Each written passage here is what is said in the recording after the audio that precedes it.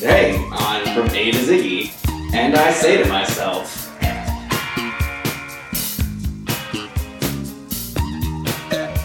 welcome to From A to Ziggy, the podcast where we listen to and discuss every single David Bowie song from A to Z. My name is Travis. And I say to you, Travis, my name is Thomas. Well played. We are discussing some vintage Bowie today. Oh yeah, we're talking about And I Say to Myself, the 1966 single on Pi Records. David Bowie and the Lower Third came out in January of '66.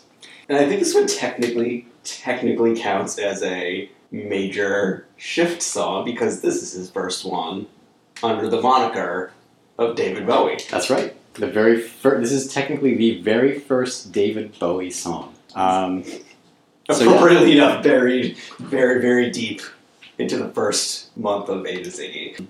So for the uninitiated, before this, he was going by his given name of David Jones, and then the goddamn Monkees came out. Davy Jones became the famous Davy Jones. You know, that reminds me, last week, we talked about Amlapora. I couldn't believe, as I was editing it, I couldn't believe that we didn't make a Monkees joke, because it's got so much hey. Oh my god, we're on song. Wasted opportunity. Did you ever have that thing where you, think of the perfect joke, 30 minutes too late? All the time. 7 all days the time. Too late? So I have two versions of this that happen to me regularly, both the conversational and so sometimes I dabble in open mic stand-up comedy, and I'll either think of a brilliant ad-lib after I get home, or I'll be on the bus looking back at my notes and realize I left my best material totally on set because it's just get so nervous. Yeah. But, oh man, any opportunity to talk about the Monkees that gets wasted is mournful. So I had recently watched this appearance that he had done on Conan O'Brien. It was part of Conan O'Brien's David Bowie tribute. David Bowie was telling the story about how he, in between being David Jones and David Bowie, he had just changed his first name and was going to go as Tom Jones. And then It's Not Unusual came out and he had to change his name again. Fresh Prince. I went to high school with a kid who did the most perfect Carlton Banks dance I've ever seen in my life. So, And I Say to Myself, what are your impressions of this song? So this is pretty standard mid-60s pop. It's not really anything special. It basically sounds like every early Beatles song or anything influenced by Buddy Holly that was coming out at that time. Yeah, it's very 50s influence. Yeah. Lyrically, when you really go and look at them, it's a theme I will always relate to. It actually kind of reminded me of this girl that I knew. So we worked together. She had this boyfriend. She left him to date me. Didn't last very long. He had that very similar personality where it's just where he's he's talking about this girl that he just can't keep up with. He wants her to love him, but he just can't keep up with her. And I was just thinking about when I was dating this kind of hard partying girl, and I go to bed at 10 o'clock. I can't keep up with you. But some of the phrasing in the song, it kind of reminded me of Flight of the Conchords a little bit, where it's just these really absurd turns of phrase.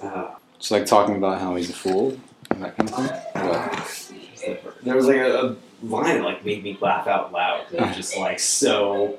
Maybe it was just at the end of the verse when he was just talking about she doesn't love you, she doesn't need you. This I know. It's just very matter of fact. Well, I'll tell you my impressions. Yeah. About the lyrics. It seems to me, we were talking last week about how in these enlightened times, it's hard to see something the same way as before. I think I know which line you're talking about. Yeah, I had a very similar revelation. Okay, well, for the first, I'll preface this by saying it is from a different time.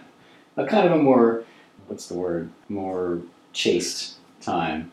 But it seems kind of like the quintessential nice guy trademark song. It's about this girl, that he can't keep up with, but he kind of is derisive in his dismissal of her. Yeah. She's got a trail of men following her around. Yeah, okay, well, that's cool. But it's not cool because it's she hasn't the strength to love any single man. That line didn't hit me right. That definitely did not hit me right. So thinking about it, I think it might be just that he's trying to rhyme strength and length, maybe. But I don't think that's really that really excuses it. I mean, Yeah. just looking back on it, 50 years later? And then also was kind of a line that cracked me up too, because it sounded like a very matter-of-fact way of saying it. She hasn't the strength to love any single man for a length of time. Like, it's like the least poetic lyric ever. Yeah, it is kind of clunky. Yeah, that line more than any line felt very Flight of the Conchords, once I was able to wash off the kind of misogyny part of it. But I will say this for it. A few scant lines later, it is quasi-feminist. He's like, yeah, she's out to slay. But just it almost kind of gives her a little bit of credit. Like, yeah, she's out to slay. Like, it's okay for a girl to be out there and slay. This is the 60s. This is the sexual revolution. So I don't know. It's weird to go from pretty misogynist to pretty feminist in a really short amount of time. Well, not really, because I don't think he's looking at that as a good thing either. I think he's just sort of burying himself deeper and deeper into this hole of resentment. Yeah, I mean, you're probably right. This does feel like this song is very much from the point of view of the early 20s version of myself that I kind of hate now. Yeah. And it just gets even more simplistic at the end, where it's just and I say to myself, I can't get what I want, and it makes me sad, and I can't get what I want, and it makes me mad. It's just yeah, it makes me mad just to read these lyrics. Yeah, so cringeworthy. The thing is, this song is catchy and it's fun and It it's is. poppy and it's boppy, and I like listening to it, but I don't like reading lyrics. Yeah. It's like the folk rock flashbacks from Spinal Tap almost, and how it's really just bouncy and catchy, but actually pretty bad. This song is. Yeah. But hey, I mean, he was 18 when he wrote this song. Very young. I'm pretty sure anyone who looks back at this and thinks about how they used to pine over others when they were 18, Sure. pretty embarrassing and horrible. Yeah, right. I mean, yeah, it is. One thing I noticed about this song lyrically is that it's kind of a narcissistic song. Mm. So it's called "And I Say to Myself." There's a lot of first person in this, but then there's also a lot of second person. Of course, all the second person is also addressing the first person. It's I say to myself, you. So he's really talking to himself. So it's really all the second person is really first person. Yeah. So I went through and I counted all the mentions of I and myself. He mentions myself 29 times. Each time he mentions myself, it's paired with the word I. So that's 29 I's. And then he also has 15 additional references to I. Right, so for a total of 44 first person references. And then the second person references, there's 10 of those. But those, like I said, are really first person references. The third person references, she and her. There's a total of 17 she's and 4 hers. So that's 21? 21 versus 44, basically. So twice as much emphasis on me, I, myself, than on her, she. So yeah, this is a very narcissistic song. Yeah, it's not a lot of productive self-talk at all. There's no focus on, how can I change this? How can I maybe turn this around? It's all, and I'm thinking to myself about how horrible this girl is. She can't handle loving me. She doesn't have the strength to handle loving one person. Yeah, right. And I don't think we mentioned this at the top of the show. We this is a B-side on a single. The A-side of the corresponding A-side was, of course, Can't Help Thinking About Me.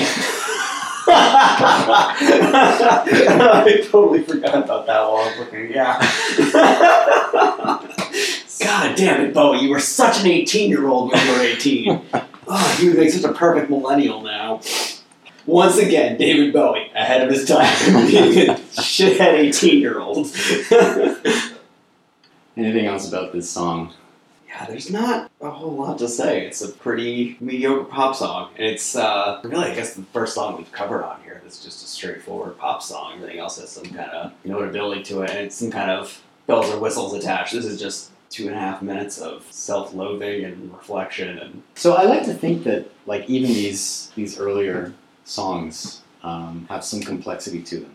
And a lot of them do, but like you said, there's this self-loathing to it, which you don't get in a whole lot of pop songs, at least not in a palatable way. Yeah. It's the medicine in the chocolate bar, basically. It's yeah. Is that a thing that people actually do? Probably not. It's like giving your dog its worm pills wrapped in some cheese. You don't notice that you're actually listening to something really depressing because you're too busy bopping along. Yeah, right. It's a fun song. It's got a great bass line. It's yeah.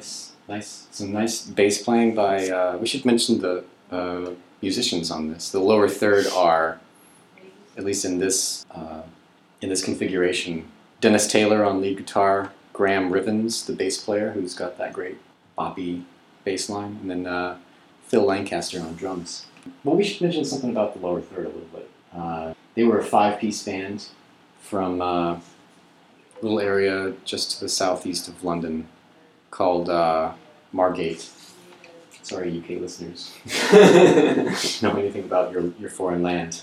And they met up in March '65 in a coffee shop on Denmark Street, which was the center of the London music industry. There were a lot of agents and musicians hanging out on that street, and in this particular coffee shop they met up. The lower third had just decided to pick up and move from Margate to London. At least 3 of them had moved to London, and they were looking for a singer. David Bowie, then Davy Jones, had been looking for a group because the Manish Boys had just split up.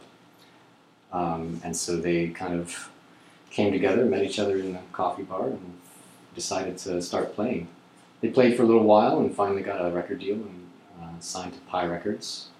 Came out with these 3 singles, and this was the first one. And I Say to Myself, which was the B-side to Can't Help Thinking About Me. And the rest proceeded to be history. It didn't quite, it was still pretty herky-jerky from then on, but... Still a ways to go. Yeah. What else? I didn't find any other versions. There was nothing. So this episode will be a really good palate cleanser for people who have powered through a couple of these really lengthy ones we've had back to back to back. Nice brief one about a mediocre song to kind of get ready to dive into some of the lengthier stuff. So why don't we go on and do ratings? Let's do some ratings. Right. I will give this song 2 navel-gazing narcissist teenagers. Very good. Yeah, I wanted to give a little bit of an extra boost to these Pi singles, just because I like them a lot, but this is one of the mediocre ones. So yeah, I'd give this one 2.5 navel-gazing narcissistic teenagers. And again, it's not to say it's a bad song. I think people should still absolutely listen to this song after listening to this episode, or before and after. Because it's a perfectly fine pop song. It gets the job done. All of us are going to feel these emotions at some point or have. So you can listen to the song and go back and be like, screw you, 22-year-old myself, being this awful. Yeah, say that to yourself. Yeah, and I say to myself, it's a good thing you grew up. Yeah, so thank you, David Bowie, for sharing your self-loathing with us. I sure appreciated it. Yeah. And, I wish I'd known this song when I was 23. It would have helped for some very specific points in time. So after this, he continued with his songwriting career, continued to hone his songwriting, and he came up with a lot more wonderful songs. Yes, including Andy Warhol. Yeah, that's my transition. Yeah. Which is going to be the next one. Yeah. That's Wednesday here on From A to Ziggy. Until then, you can follow us on Facebook and on Twitter at From A to Ziggy. Check out FromAtoziggy.com, leave a comment. Tell us what you thought of And I Say to Myself. And once again, if you want to be on From A to Ziggy, we're getting really close to entering the beat. So hit us up. We would love to hear from you guys. Yes, leave us a message on Facebook or Twitter. Email us at podcasts@FromAtoziggy.com, and tune in Wednesday for Andy Warhol. Do you remember Agatha Spear? It's such an ugly song. I've heard a rumor from ground control. Oh no, don't say it's true. They got